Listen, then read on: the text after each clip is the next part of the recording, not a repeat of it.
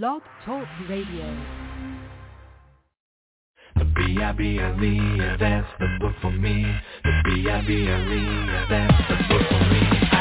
B-I-B-L-E, that's the book for me. The B-I-B-L-E, that's the book for me. I have a book. It teaches me everything that I know, and in this book, it shows me how I need to grow in my life. I read it every single day. It is the truth. It is my life and it's the way. It is how God speaks to me. The B-I-B-L-E, yeah, that's the book for me. I stand alone on the word of God. The B-I-B-L-E, yeah, that's the book for me. B-I-B-L-E, that's the book for me. B-I-B-L-E, that's the sometimes my friends will they sing a different song, and I'm not sure if they're right or if they're wrong. So I go and get this book off the shelf and learn from God, who the creator of life himself. It is his letter to me.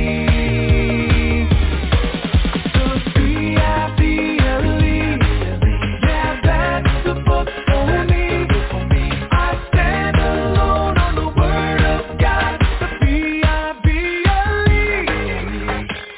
How did I begin? It's in there. It's in the book.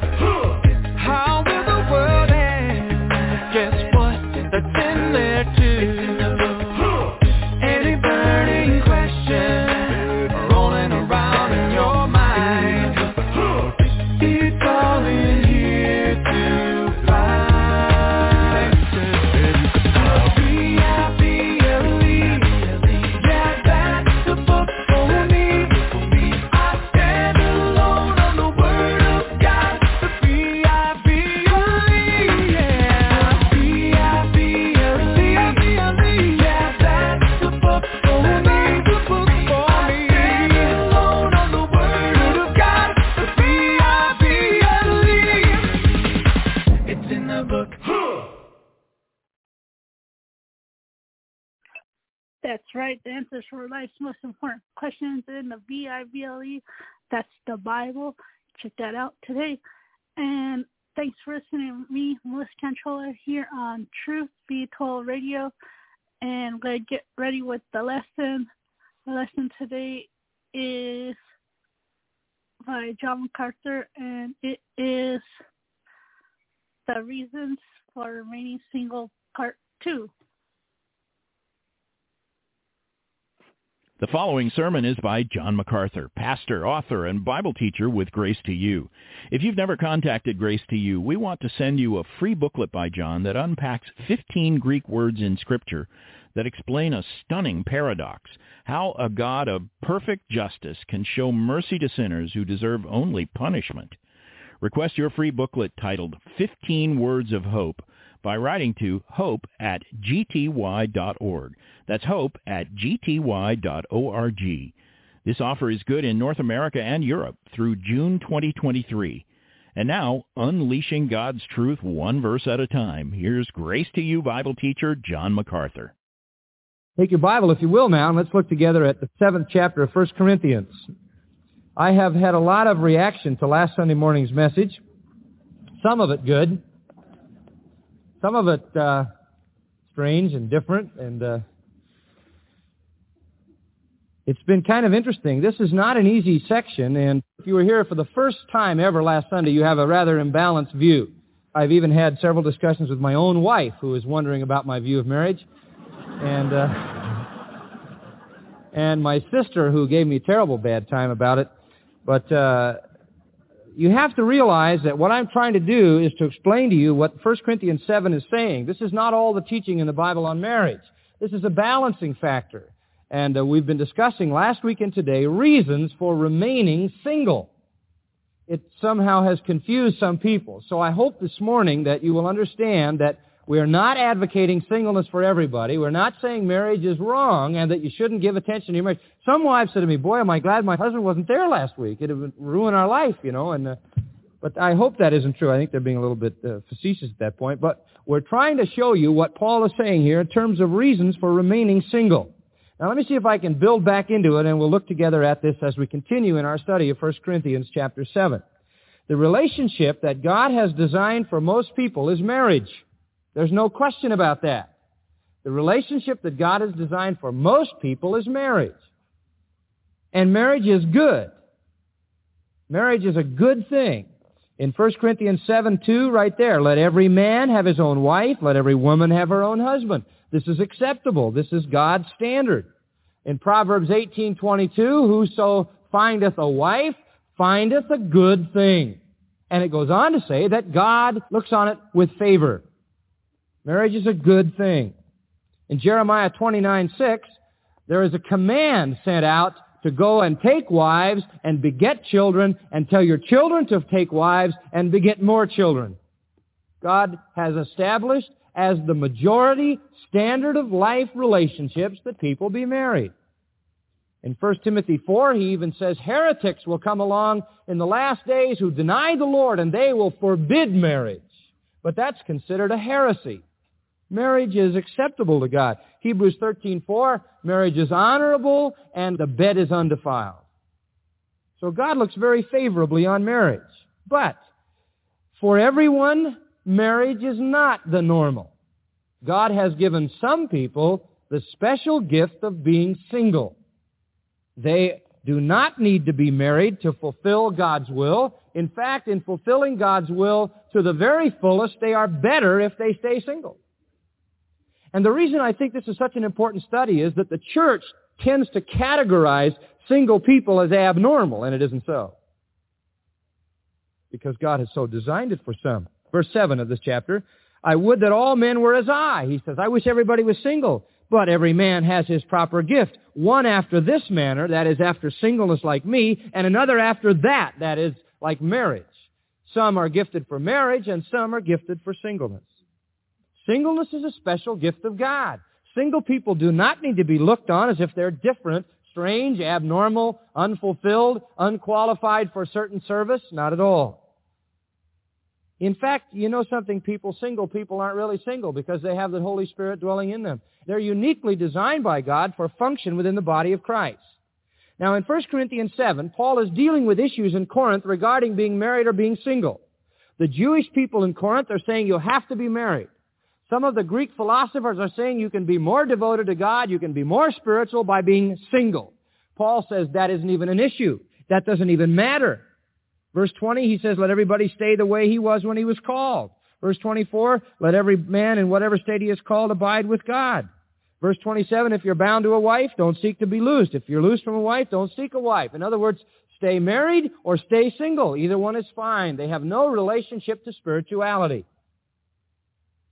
God has given some the gift of singleness. Others, he desires to be married. That's just different. It isn't good or bad. But that's God's design. Now, he has clearly said that for some, singleness is right, but not for everybody. For some, singleness is right. He doesn't want to come down and say marriage is wonderful, marriage is everything, everybody ought to get married, because that would be to ignore the fact that God wants some people single. So after having said marriage is wonderful, fulfill your marriage, you don't have to leave your wife to be a good Christian, you don't have to do that. After saying all of that, he says, on the other hand, on the contrary, you can be single and be totally fulfilled. You have the gift. Now, I think Paul knows that people who are single and have the gift are going to be under pressure because society accepts as the standard marriage, and so single people tend to get pressured into getting married. There tends to be that push, and I think it comes beginningly from mom and dad who want to push their kids into marriage. And then it comes from peer pressure. Everybody finds somebody, and you're sort of left out. And this pressure begins to build. You get into the church, and everything is family. And you have all kinds of family activities and family orientation. And single people sort of stick out, and people look on them as if they belong to a sort of different dimension. And the pressure continues. And I think that what Paul is saying here is very, very important for the church to recognize that God has gifted people for being single, and it is no less significant than being married. It's different. It's His plan. Now, in order to encourage people with the gift, and that's the basic premise you have to hang on to, that singleness is a gift. And if you don't have the gift, get married, because it won't do you any good to try to stay single and serve the Lord if all you're thinking about is marriage. It's better to marry than to burn, he says over there in verse 9. So it's for people who have the gift. If you have the gift of singleness, Paul says, exercise it. Now, from verse 25 to 40, he gives 5 reasons they ought to exercise it. 5 reasons to stay single if you have the gift. Now remember, people, it's only if you have the gift. I don't have the gift, and most of you don't have the gift. But if you do have the gift, here are the 5 reasons to encourage you to stay single. Reason number 1, and we're reviewing the first 3, the pressure of the system. The pressure of the system. And he says there in verse 26, it's good for the present distress. It's good to be single because of the present violence. There was a persecution coming right around the corner. Paul could see it. It was only a matter of time until it would be there. And he realized that married people were going to suffer much more under persecution. Why? Because wives would suffer the death of their husband. Husbands would suffer the death of their wife. Children would suffer the death of their parents. And that family ties would make the pain and the anguish and the anxiety and the pressure all the greater in a persecuting situation. The bitter conflict and the terrible alternative of duty to God and affection to the family would tear people apart. So in a difficult society, in a persecuting environment, it is better to be single, he says, if you have the gift, because you don't have that tremendous pressure that the world of persecution lays on you. Second point, and we covered these in detail last time, I'm only reminding you, the problems of the flesh. A second reason, if you have the gift to remain single, is the problems of the flesh. Verse 28, the middle of the verse, nevertheless, such shall have trouble in the flesh, and I would spare you. Married people, that's fine. It's all right. You don't sin if you get married, it says in 28, but you will have trouble. And the word flesh means our humanness. There will be human trouble. There will be human conflict. There will be just the plain old problems of our humanness. Marriage frequently, usually intensifies human weakness. And if you're married, you just have trouble. You have to deal with issues in your home, with your wife, with your husband, with your children. It just adds a friction to living. Marriage isn't all that friction. It isn't all bad. It's wonderful and it's blissful when it's the way God designed it, but there will be times of difficulty. The third reason he says to stay single, if you have the gift, is the passing of the world. After all, marriage is only a part of this fashion, of this schema, of this world, and it's all passing away anyway. He says, it remains that they that have wives should be as though they had none, they that weep as though they weep not, and that rejoice as though they rejoice not, and they that buy as though they possess not, and they that have pleasure in the world, not abusing it, for the schema of the world is in the process of passing away. In other words, those things are all part of the world's pleasures, the world's commodities, the world's emotions, and the world's relationships. And if you can be free of those things, then you're just that much less attached. And we went into that last time as well. Set your affections on things above. If you're single, just think. You don't have to get totally attached to the world, totally attached to the emotions that come in close relationships in marriage, to the necessities of buying things and indulging in worldly activity. Now, I'm not saying that it's wrong to have pleasure and it's wrong to buy things or it's wrong to be emotional or it's wrong to be married. No. It's just that demands a certain kind of attachment. And it is an attachment to a passing world. There's no marriage in heaven. That's just a passing thing. And so he simply says, if you have the gift of singleness, it just means you don't need to get so engulfed in the world as a married person does. And it doesn't mean badly engulfed. It doesn't mean in the world's evil. It just means you have to, for example, buy life insurance and spend your money on that. So if you die, somebody's going to be able to take care of your children.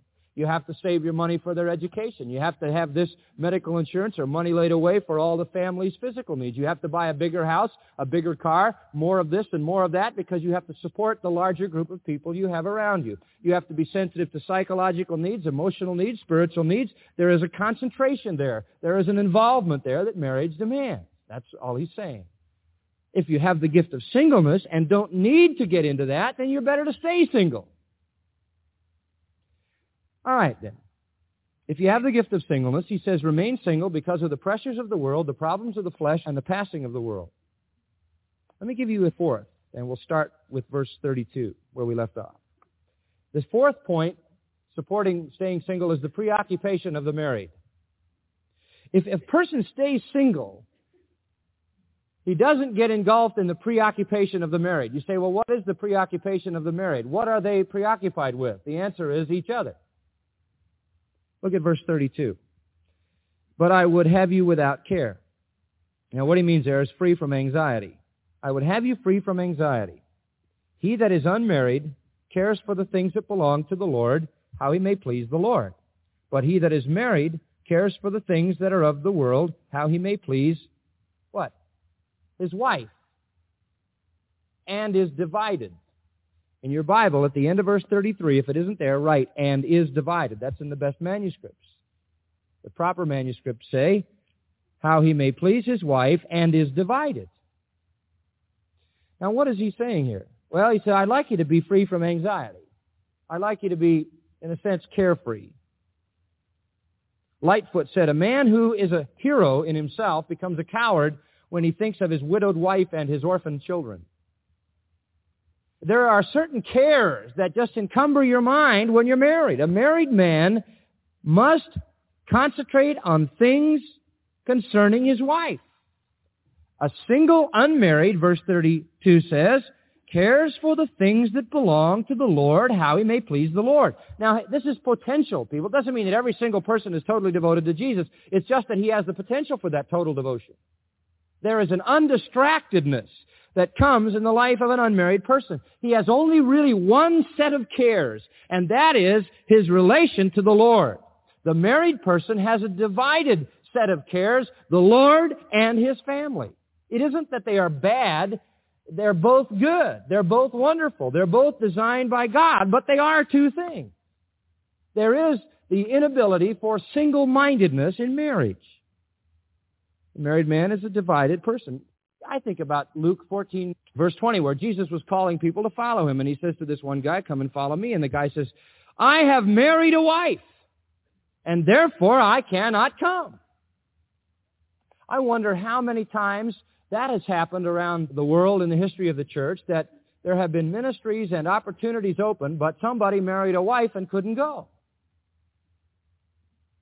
You say, well, was it wrong for them to marry? No, it wasn't wrong, but maybe it would have been better if they had the gift of singleness to have stayed single, and then they wouldn't have had that problem. I'll give you an interesting footnote. This is the only spiritual gift that I know of in the Scripture that you have an option to use. Isn't that interesting? It's the only one where there is an option, where he says, if you want to get married, that's fine, verse 28, you have not sinned. But I would sure suggest to you that if you have the gift of singleness, use it. God never makes a marriage a sin. I got a letter from somebody last week that said their sin was in marriage. There is no such thing as sinning in getting married. That is not a sin to get married unless you were to marry an unbeliever. But in marriage, that is a good thing. They sin not. It is the only spiritual gift that I know of that you have an option to use. And I'm sure there are some people who could have, if they really were sensitive to the Lord, stayed single and really been useful, but like Luke 14:20, they married a wife. That isn't wrong. It just may be that God could have used them in a different way. He'll use them through their marriage, perhaps equally. But that option is there.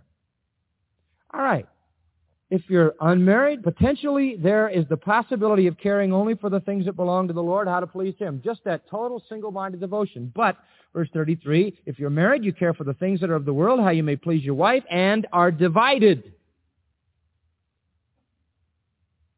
Now, this is precisely true of the woman. Verse 34, the first part can be eliminated. There is difference also between a wife. That part is out, and is divided should be in.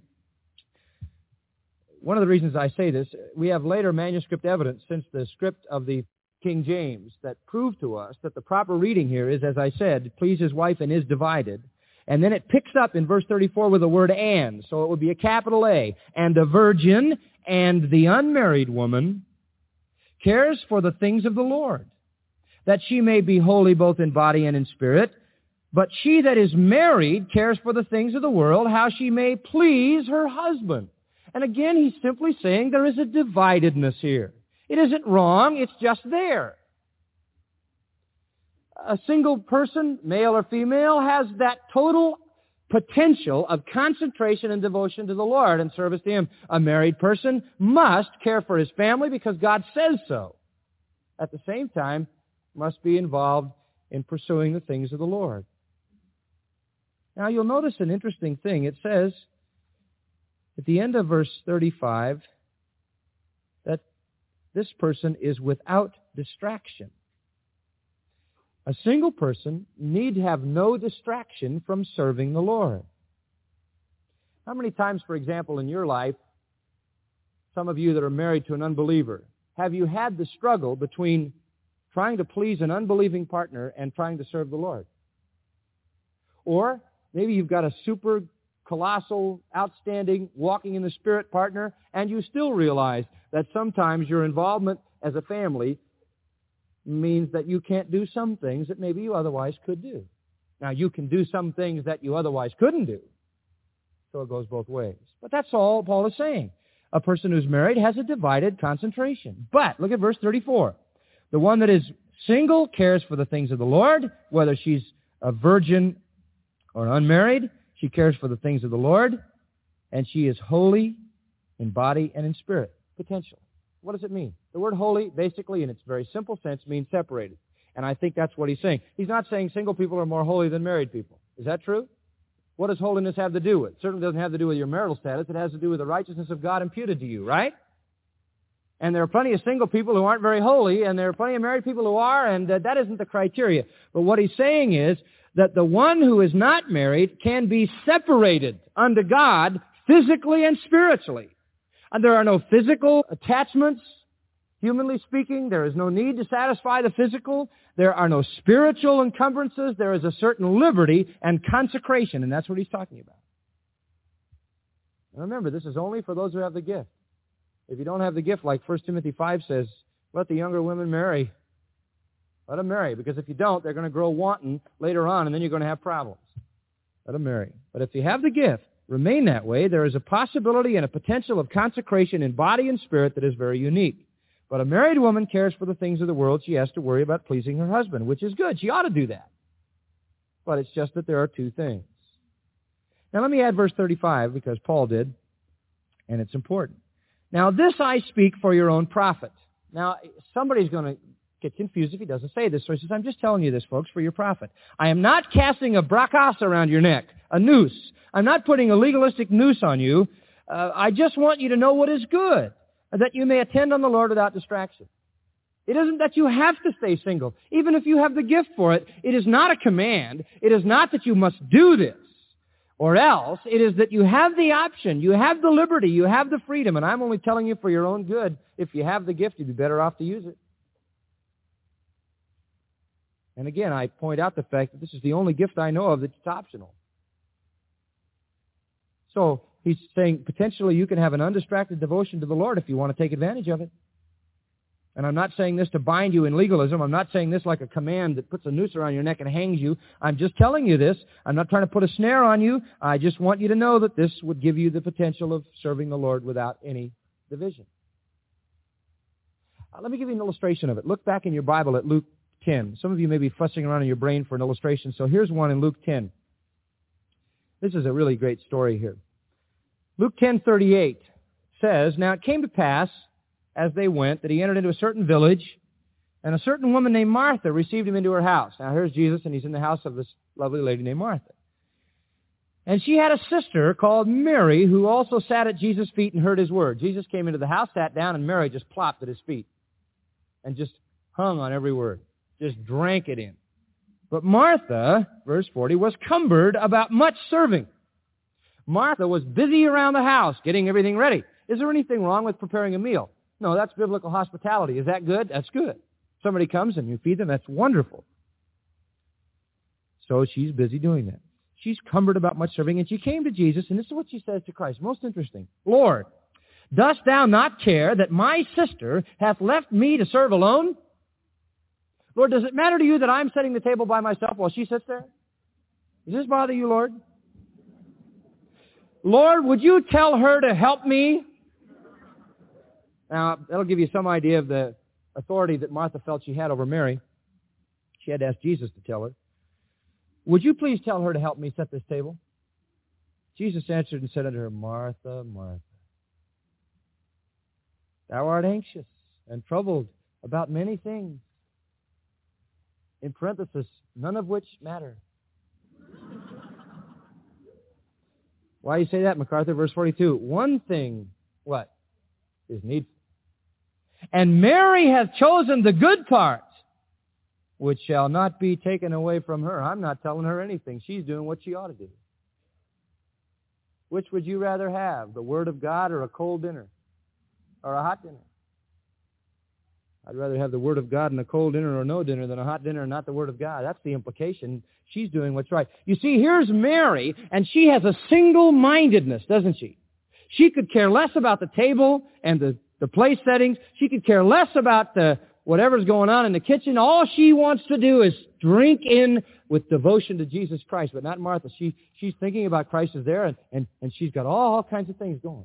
Well, this is just simply the illustration of the fact it isn't wrong to be hospitable, but it does cause, in this case, a divided devotion, doesn't it?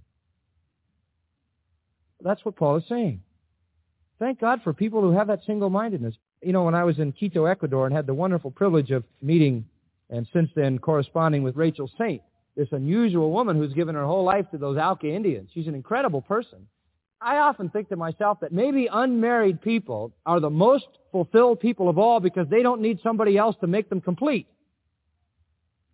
And she's a complete person in herself by the power of the Spirit, and she's down there with those Indians, and she's just going at it, revolutionizing a whole society for Christ. And throughout the history of the church, there have been many people with that kind of gift and that kind of commitment to Christ, and I thank God for them. There are reasons, you see, to receive the gift of singleness and welcome it. The pressure of the system, the problems of the flesh, the passing of the world, and the preoccupation of the married. When you get married, there is a dividedness in your life. It isn't bad, it's just a fact.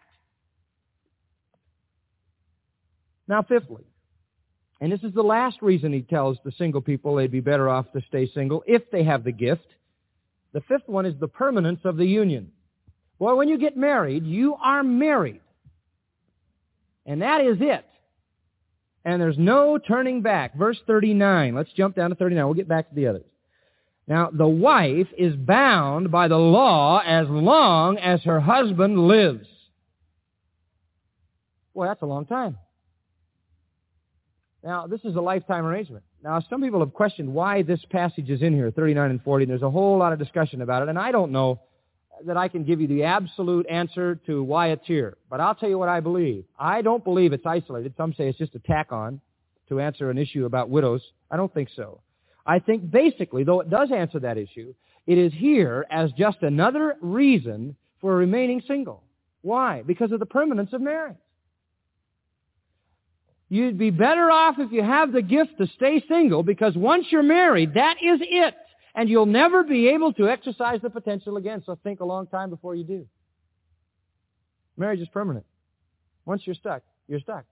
Now, I'm not saying that everybody who's married is stuck. But there are some people who are married and stuck. And you know that.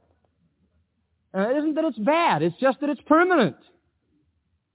Some marriages are bad. You know, you can get a woman who clings so much that you can't do anything. You know, I know some men who would serve the Lord if their wife ever let go of them long enough. In Proverbs 21:9, it says, it is better to dwell in a corner than with a brawling woman in a big house. Believe me, there are people who are looking for such corners. You know, it's better to be all alone in a corner than married to the wrong one, right? Listen to verse 19. It is better to live in the desert than with a contentious and angry woman.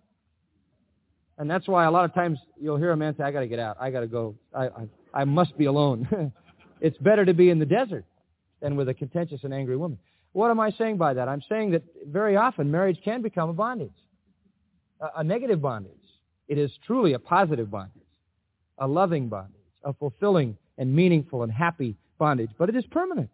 When Jesus was speaking in Matthew 19 to the disciples and he was telling them about how marriage was permanent, and he said if anybody marries And if anybody sets his wife apart without adultery, he causes her to commit adultery. Boy, and he was emphasizing this, that marriage is a solid bond and it's unbroken for any other reason than adultery. What the disciples responded with was this: hey, we think it'd be better if it's so permanent to stay single. And he said, well, that's right, but not all of you can handle it. So they came to the same conclusion, that the permanence of marriage is a good reason to stay single if you have the gift. Because once you're married, the responsibilities, the encumbrances, that which you must give to your marriage is set, and you must give it. Now, I want to add to that, people, that I look at my marriage as a friendship and a companionship, and that overbalances all of the negative factors that would ever be there from a ministry standpoint, because I can't live without my wife. Because I love her, and I love my children, and I wouldn't have it any other way. But all we're pointing out here are the basic facts of the union, not our attitude toward it. We can see that marriage is a permanent thing, and you're there to stay, but that doesn't have to be bad. It can be good, but it's still true, isn't it? It's permanent. And he's saying simply this: if you have the gift of singleness, think about it, because if you ever choose to marry, that's a final choice. And you can't go back unless there is a death. And then he says in 39, if the husband does die, you're still at liberty to be married to whomever you want, only what? In the Lord. Only in the Lord. Romans 7 says the same thing. The only thing that severs a marriage is death. Now, Jesus, of course, said that the divorce, and Paul added the unbelieving departs. But apart from sin, apart from that, in the marriage of Christians, there is no way out. It's permanent. So once you've made the choice, he says, that's the choice. And when we marry people, they say, until death do us part. And that's what God intended. After that, you can be married, but you can only marry a Christian. And there's a basic principle there, folks, only in the Lord. I believe Christians are only permitted to marry Christians. Somebody said, I read somewhere this week, somebody said, well, that is the best, but certainly God would allow in many cases for us to marry unbelievers to evangelize them. I don't believe that. I don't believe marriage is a good ground for evangelism. When you will marry an unbeliever, in effect, you're saying to that unbeliever, Christianity is important to me, but not very important. Right? Because if it was really important, you'd marry a Christian, if Christian fellowship meant that much. Listen to Deuteronomy 7, and this is God's standard from way back. The Lord thy God shall bring thee into the land where you're going to possess it, and he cast out nations before you to make the land ready for you. The Hittites, the Girgashites, the Amorites, the Canaanites, the Perizzites, the Hivites, the Jebusites. And I expect you to know how to spell all of those on the quiz. And when the Lord your God shall deliver them before you, you will smite them and destroy them and make no covenant with them. And you go in there, boy, you're going to get rid of all those pagan people. Now listen, neither shalt thou make marriages with them. Thy daughter thou shalt not give to his son, nor his daughter shalt thou take unto thy son. For they will turn away thy son from following me, that they may serve other gods. Now sometimes in a mixed marriage somebody does get saved, but more often than not, somebody gets dragged away. From Deuteronomy 7, it hasn't changed. You can go to 2 Corinthians chapter 6, and Paul says the very same thing. Do not be unequally yoked together with unbelievers. There is no fellowship between light and darkness. What concord has Christ and Satan? It doesn't make any sense. So, marriage is permanent. The only way out is death. And then if death did occur, he adds to the widows here, they may remarry only in the Lord. But, verse 40, she would be happier, in my judgment, if she just stayed single, if she had the gift in the first place. And I am convinced also that I have the Spirit of God. What he's simply saying there is all these people were saying, the Jews were saying, well, boy, God says to get married. And somebody else saying, well, the Spirit of God said to stay single. And Paul says, well, I'm telling you a few things, and I have the Spirit of God just like they do. It's sarcastic. My opinion, the word dakeo, it says I think in the King James. That doesn't sound good. It sounds like Paul saying, well, I think I have the Holy Spirit. Not Paul. I also have the Spirit of God, that I'm giving you divine revelation. It's a frequent word used to speak of something absolutely certain. All right, should a person stay single? Yes, if he has the gift. Yes. Why? Because of all these reasons. And so this is important to say to the Corinthians. So all the single people are saying, oh, that's very good. But there's one other factor. There's one other factor in the whole thing, and that's verses 36 to 38, and that is the fathers. You know, marriages were arranged by the father. And you can't have a whole section to single people without saying something to dads. And dads, I hope this says something to you. It really says something to me. In Old Testament society, the arranged marriage was the norm. And so Paul's got to talk to the fathers. It was true in the Roman society. Did you know that in the Roman society, the parents chose the partners? And in fact, in the history of the Roman Empire, they said that one of the beginnings of the breakdown of Roman authority was when Roman parents lost the right to counteract the desires of their children to get married. That began the breakdown of the home that was part of the seeds of the dissolution of the whole Roman Empire. And so even in the Roman Empire at this time, the parents chose.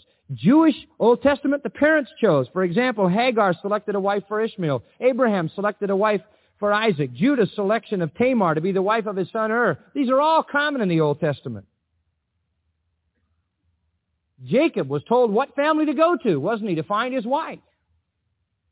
There was a little bit of option there because there was a few daughters to choose from, and he worked 7 years and they gave him the wrong one with a veil on. Man, I'm telling you, if you're going to marry somebody, check out what's under that veil before you get to the ceremony.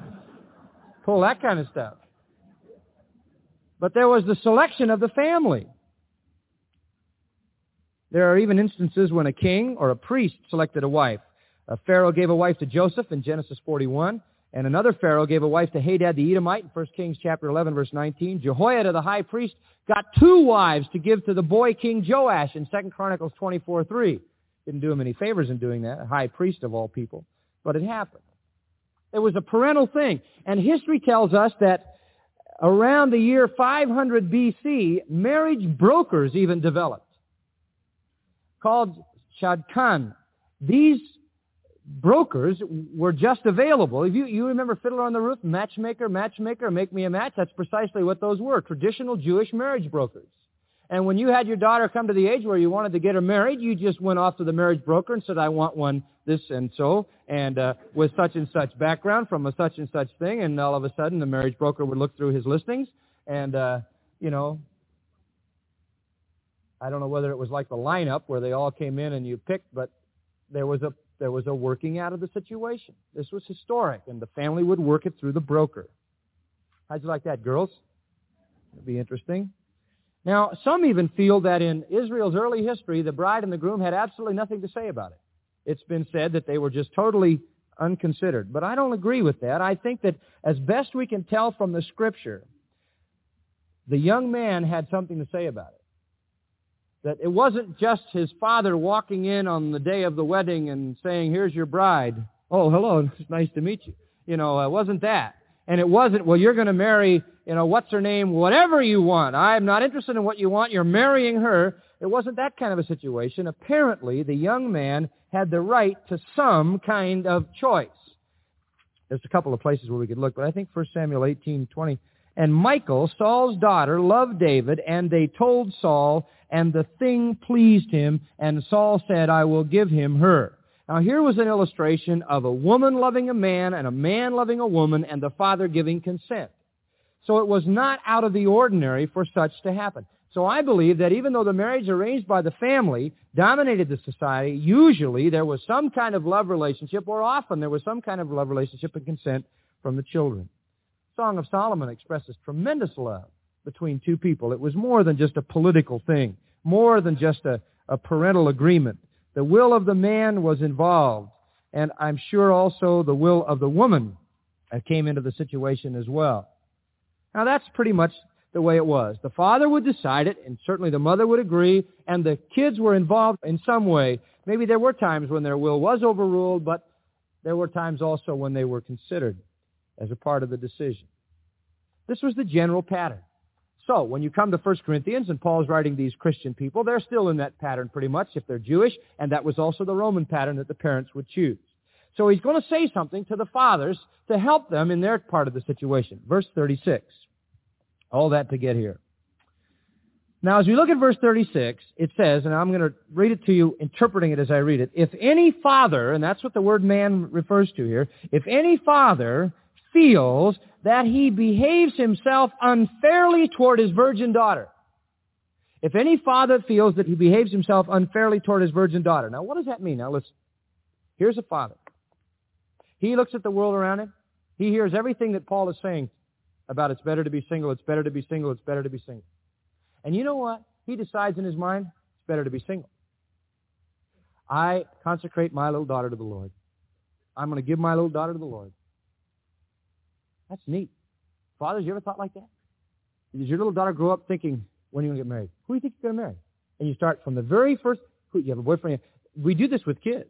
Many people, and pretty soon all they can think about is marriage.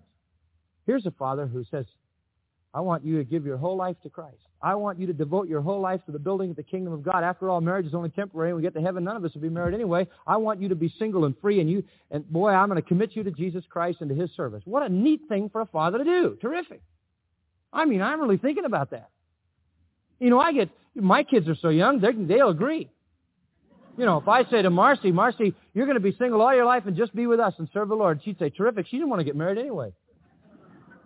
It's like one family was telling me that we were talking about this, and a little guy, they went home, they were sitting around the table, and one of their children said, you know, after hearing that message, and I love our family so much, I don't ever want to get married. I just decided to be a cell beat all my life.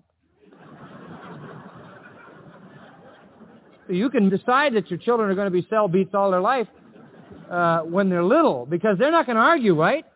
They're not going to argue about that. And here's a father who's done that. And man, I'm going to devote this little life to the Lord. I'm just going to consecrate this little gal to the Lord. And I don't want to even gamble with marriage. But you know what happens? The father realizes that he is behaving himself unfairly toward his virgin daughter. You know why? He made a nice decision, but you know he got a problem. Verse 36, if she passes the flower of age, what that means is if she reaches sexual maturity, if she reaches the apex, if she reaches the time when she has all of the sexual sensitivities,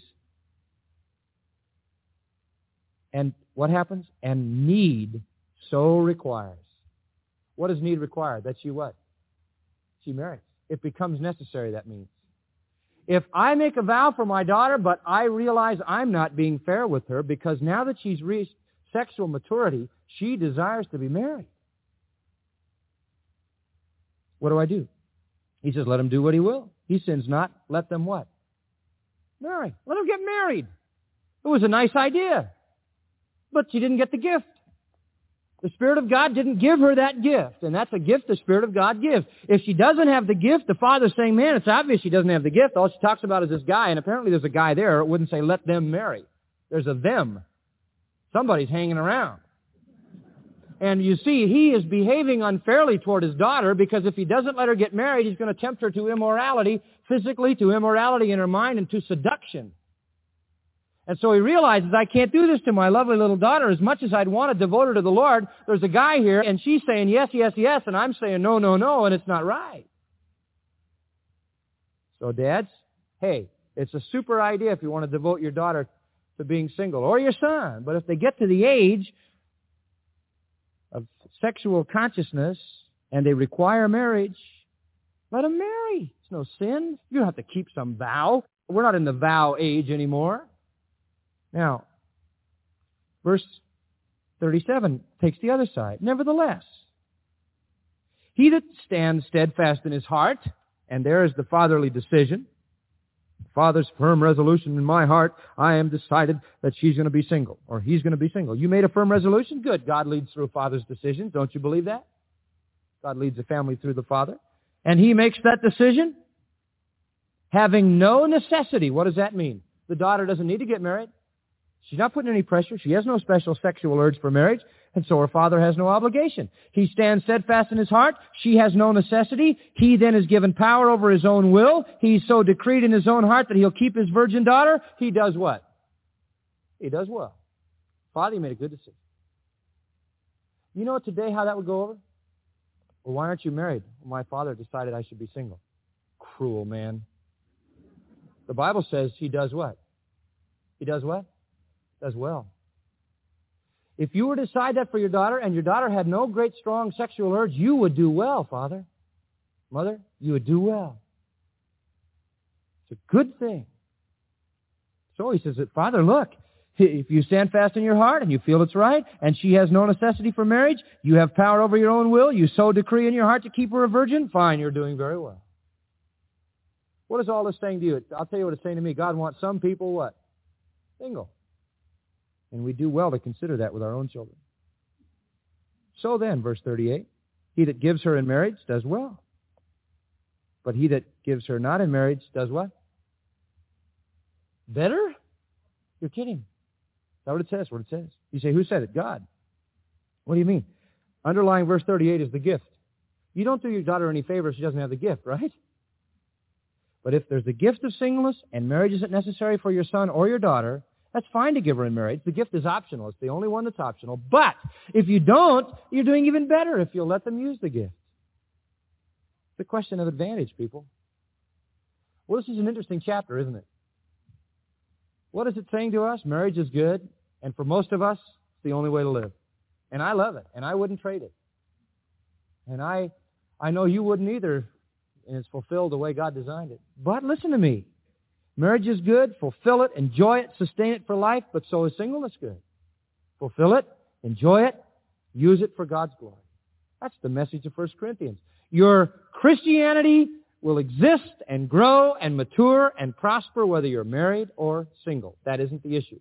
So he settles once and for all the Corinthians' hang-up about how marriage affected spirituality. It has no effect. What you are, married or single, has no bearing on your spirituality. God wants some married for special reasons and some single. And I think, beloved, in the church, we need to be aware of this, we need to recognize it, and we need to be accepting and loving with those that are single, and if we're single, with those that are married, and understand the full complement of the body of Christ. Let's pray. For our time this morning, Lord, we ask your Holy Spirit to seal to us what we've learned and shared and expressed, and to teach us and to help us to teach others these same great truths. Thank you for all the parts of the body of Christ, the married ones and the single ones, those set aside in marriage to be examples, to raise children, to nurture them in the things of the Lord, to teach them your ways, and those set aside in singleness to be free to serve you, to be mobile, to be available, to be single-minded. For that full complement in your design of the body, we give you gratitude. Father, help us to search our own hearts and look carefully at the options of your callings before us and choose wisely and well for us and for our children. We praise you in Christ's name. Amen. You've been listening to John MacArthur, Bible teacher with Grace to You. For free access to all of John's lessons and a listing of study Bibles and books available for sale, visit Grace to You's website at gty.org. John MacArthur and Grace to You reserve all copyright protection under applicable law. Our copyright policy is available at gty.org, and it includes instructions for and limitations on duplicating this digital file. Get social with Truth Be Told Radio. Check us out on our Facebook like page as Truth Be Told Radio.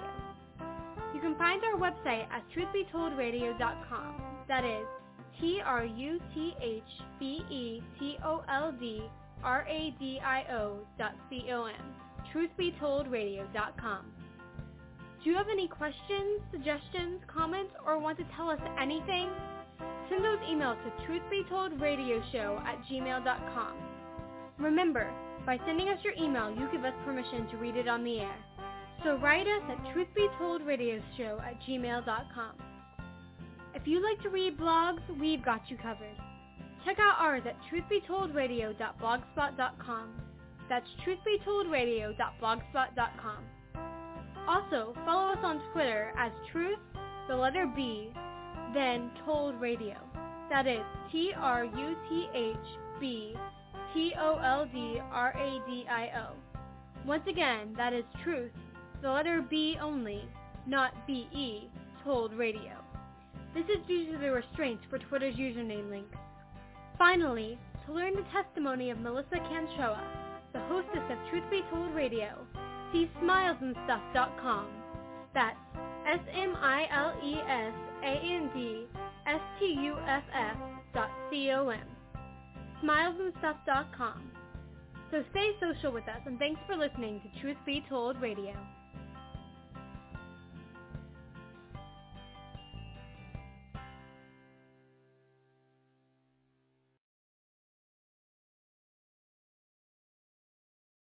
The Amazing Sea Star. This is Ken Ham, author of the eye-opening book 6 Days and Church Compromise. This week we're looking at sea creatures that were incredibly designed by God. Consider the sea star, a creature which doesn't have a brain and yet can sense its environment and hunt for prey. It eats a diet of mostly shellfish by pushing its stomach through its mouth. Then it inserts it through a tiny gap in the shell of its prey. Also, if one of the limbs of a sea star is cut off, it can grow a new one, or even a whole new sea star. Starfish belong to a group that's thought to be 500 million years old, and yet those earliest fossils are fully formed creatures. So where'd starfish come from? They were created. Discover more about God's remarkable creation when you visit AnswersRadio.com and listen to this program again or other faith-building programs like it at AnswersRadio.com.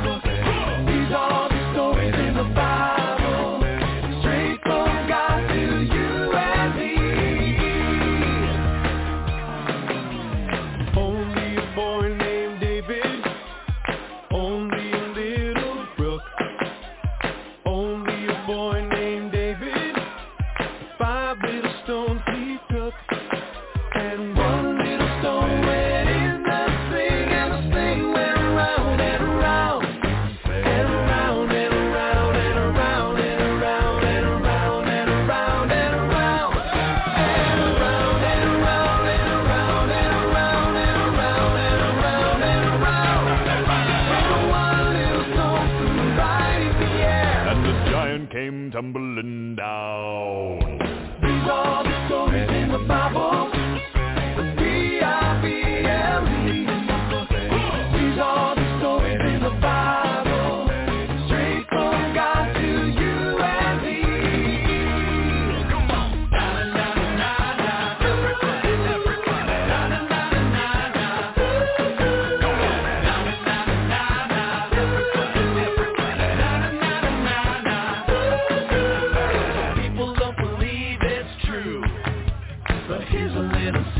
Between me and you, one day every knee is gonna bow, and everybody else will know what you know now. These are the stories in the Bible.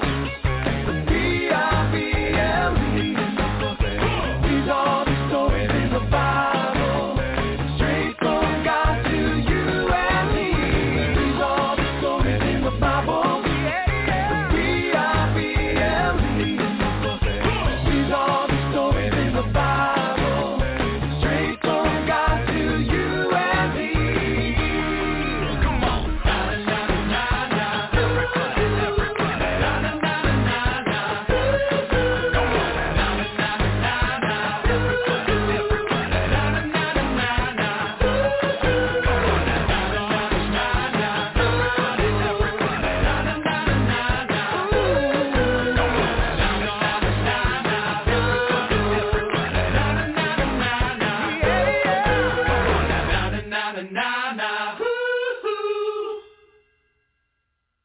Hedgehogs of the Sea.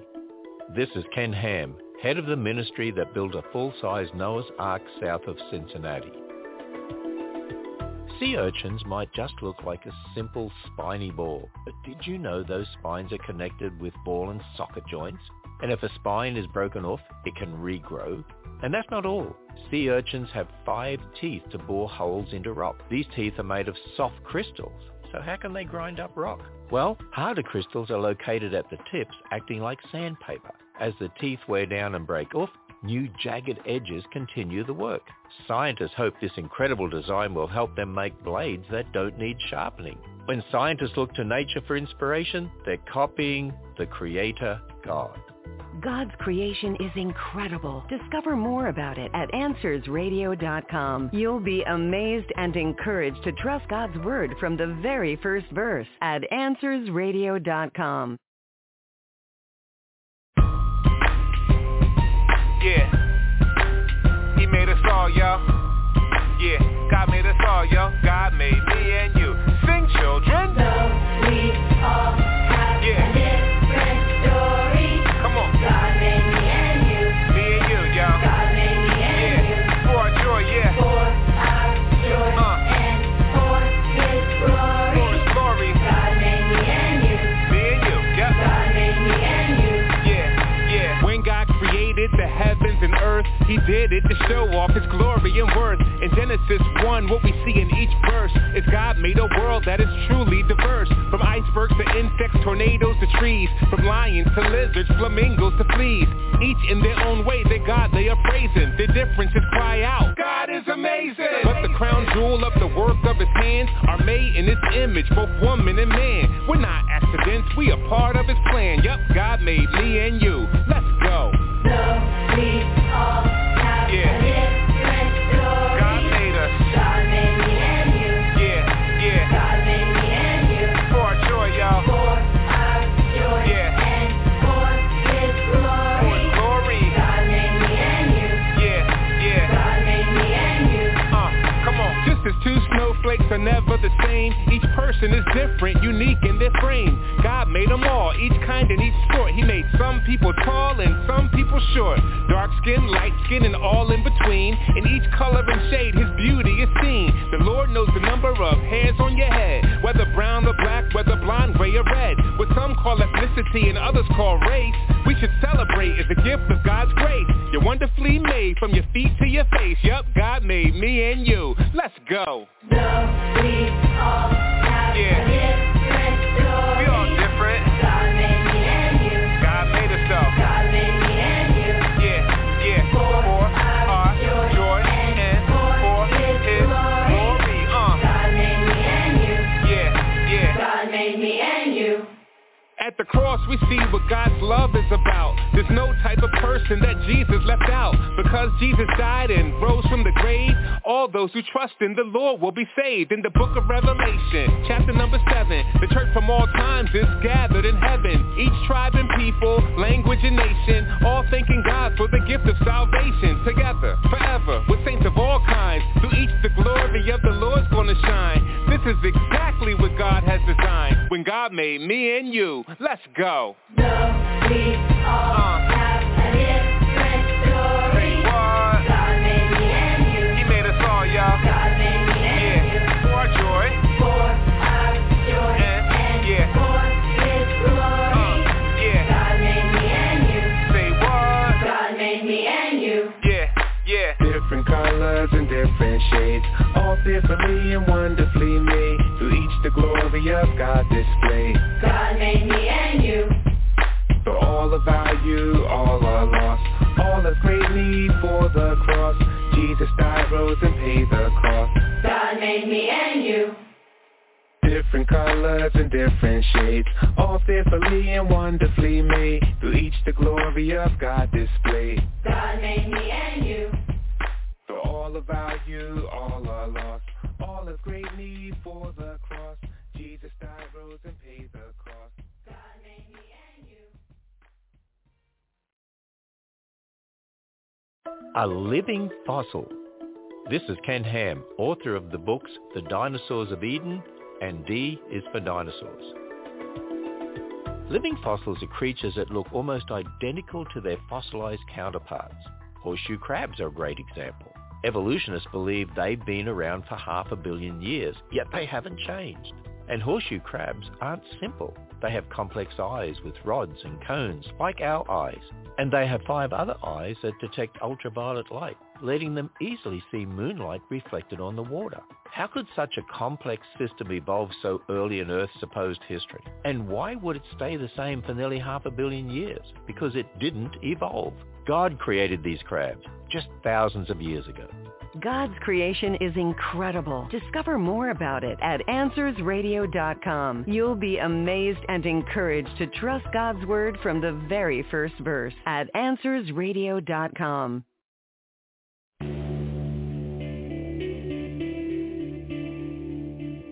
Our Father who art in heaven. Breaking news out of Haiti, the largest, most powerful earthquake in the region's history. The federal judge's ruling is allowed to stand. This year's National Day of Prayer could likely be the country's last. Thy will be done on earth as it is in heaven. The number of hungry people worldwide has reached 1 billion for the first time since 1970. Give us this day our daily bread, and forgive our trespasses. A few moments ago, something crashed into the South Tower of the World Trade Center. But deliver us from evil, for thine is the kingdom, and the power, and the glory forever. Amen. This is my Father's world, and to my listening ears, all nature sings, and round me rings the music of the spheres.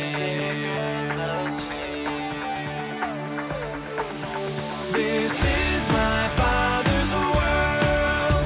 I rest in the thought of rocks and trees, of skies and seas. His hand the wonders wrought. This is my Father's world. The birds their carols raise. The morning light, the lily white, declare their Maker's praise. This is my Father's world. He shines in all that's fair. In the rough green grass I hear him pass. He speaks to me everywhere. This is my Father's world. This is my Father's world. This is my Father's world. Even those upon the throne, they exist for him alone. This is my Father's world. This is my Father's world. This is my Father's world. It was made to give him praise, and you can't take that away. This is my Father's world. Oh, let me ne'er forget that though the wrong seems off so strong, God is the ruler yet. And though the wrong seems oh so strong, God is the ruler yet. This is my Father's world. Why should my heart be sad? The Lord is King, let the heavens ring. God reigns, let the earth be glad. The Lord is King, let the heavens ring. God reigns, let the earth be glad.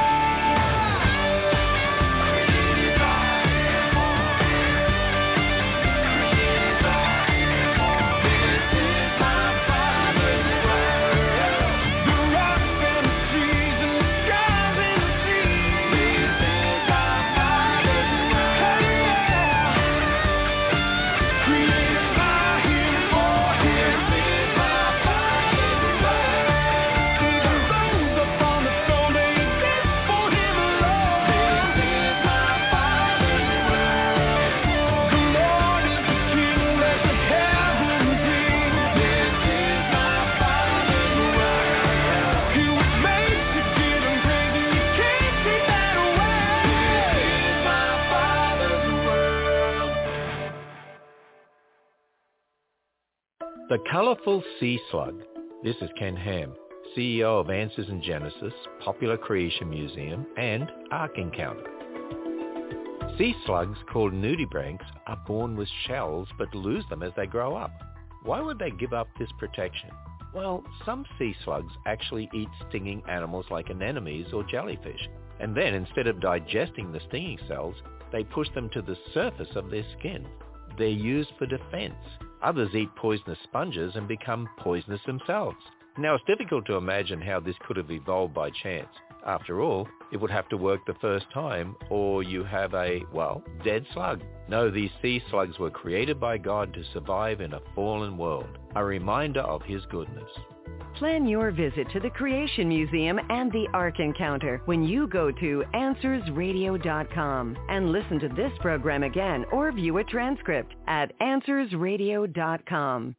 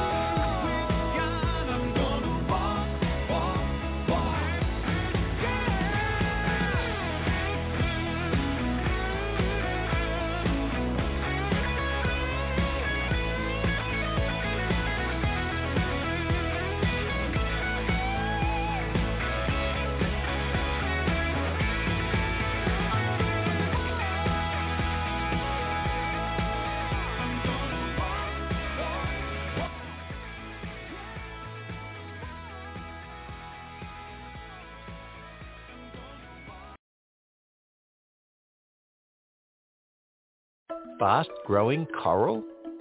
This is Ken Ham, a missionary to our evolutionized culture even to the church. My home country of Australia is well known for the Great Barrier Reef, a massive coral reef. It's over 1,300 miles long. The thickest reefs are over 180 feet thick. Now, coral grows slowly, so how did such a massive reef form in just over 4,000 years since Noah's flood? Well, evolutionists throw this challenge at creationists, but we know, under certain conditions, corals can grow quickly. For example, one part of the reef is 30 feet thick and grew in only 660 years. At even half that rate, the Great Barrier Reef could have easily grown to where it is today in just a few thousand years. Discover more about creation, evolution, science, and the Bible when you visit us at AnswersRadio.com. Find answers to your questions when you go to AnswersRadio.com.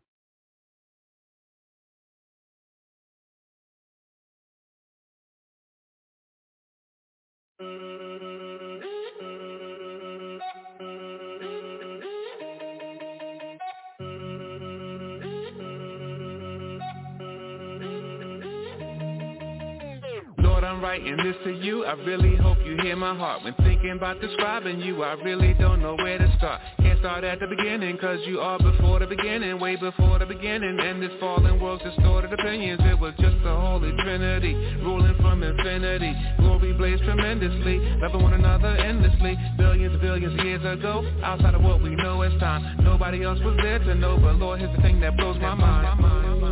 As long ago as that was, as long ago as that was, you have not changed, Lord. Oh Lord, Lord, Lord. As long ago, as long ago, as long ago as that was, you're still the same. You have not changed. What can that mean? But my God is immutable. Immutable, you are beautiful. You never change, you remain the same. Immutable, beautiful.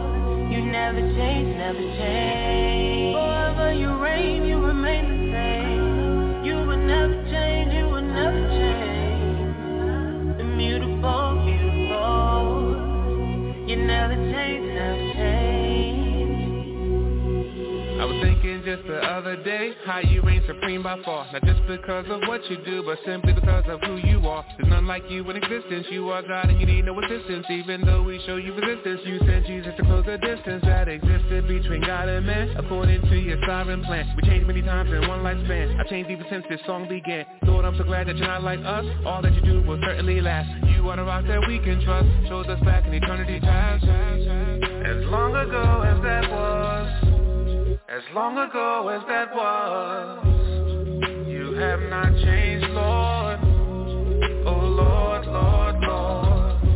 As long ago, as long ago, as long ago as that was, you're still the same. You have not changed. What can that mean? But my God is immutable. Immutable, you are beautiful. You never change, you remain the same. Immutable, beautiful. You never change, never change. Forever you reign, you remain the same. You will never change, you will never change. Immutable, beautiful. You never change, never change.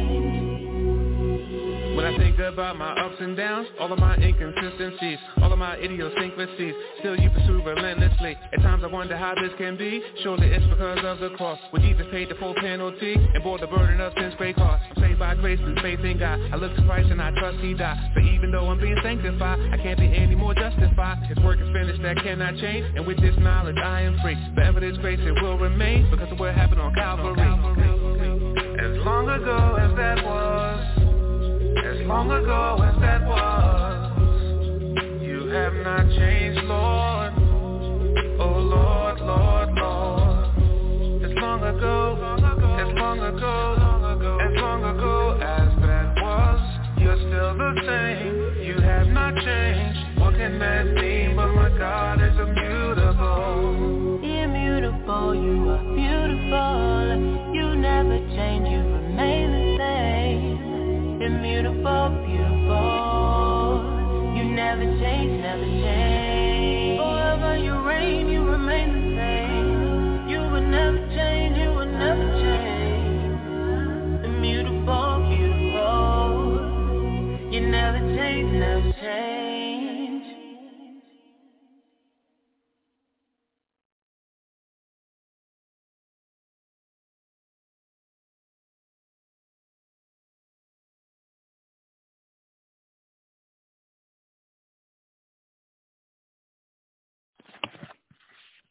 Sorry, I didn't have the recording playing on off of mute. So sorry about that, but gonna go out with the VRVLE and with Yanti and Friends, and thanks for listening to Truth Be Told Radio. Join us Sundays. Check out truthbetoldradio.com, and bye for now.